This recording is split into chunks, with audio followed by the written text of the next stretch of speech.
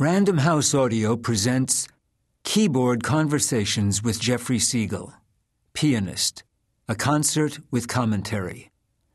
The Power and Passion of Beethoven. Hello, I'm the American pianist Jeffrey Siegel, and we are about to listen to a keyboard conversation program. What's a keyboard conversation?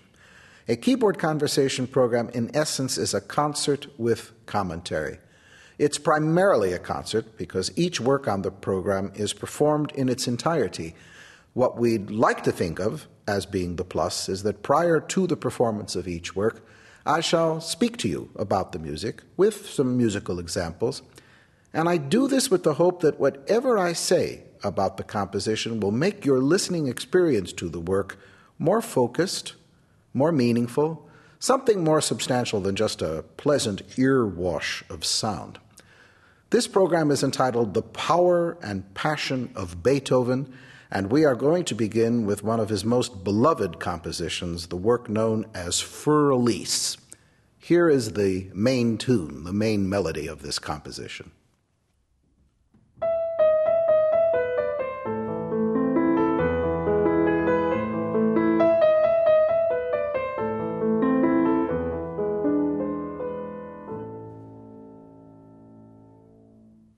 That is a melody known to every piano student and every parent of a piano student. This composition has a rather interesting origin. It comes as a surprise for most music lovers to learn that this work was not published during Beethoven's lifetime, and he would not have wanted the work to be published. Beethoven died in 1827, and this work was first discovered, so to speak, in 1867, 40 years after the composer's death, when the manuscript was found amongst the private papers of the recently deceased Therese Malfatti. Now, Therese Malfatti was the daughter of one of Beethoven's many physicians. Some Beethoven scholars believe she was a romantic intimate of the composer, and some Beethoven scholars go so far as to say that Beethoven proposed marriage to Therese and that she turned the composer down, preferring instead some good-looking, wealthy, aristocratic landowner. On the manuscript in Beethoven's hand is the dedication for Therese, Beethoven, April 1810. The editor who prepared this work for publication, a man named Knoll, misread the dedication, and instead of the name Therese, he substituted the name Elise. And therefore, this very famous piece of music has come down to us dedicated to the wrong woman. Well, a rose by any other name, etc., etc.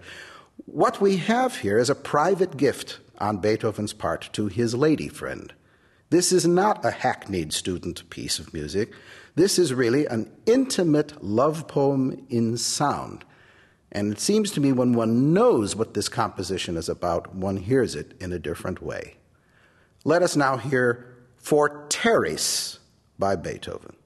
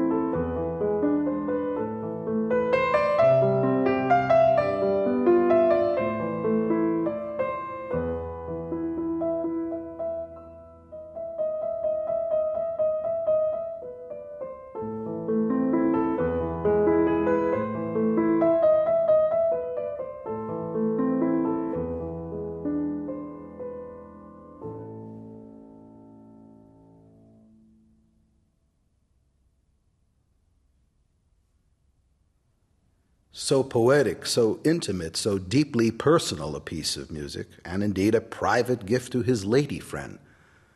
One can now understand why Beethoven would not have wanted this particular piece of music to be published.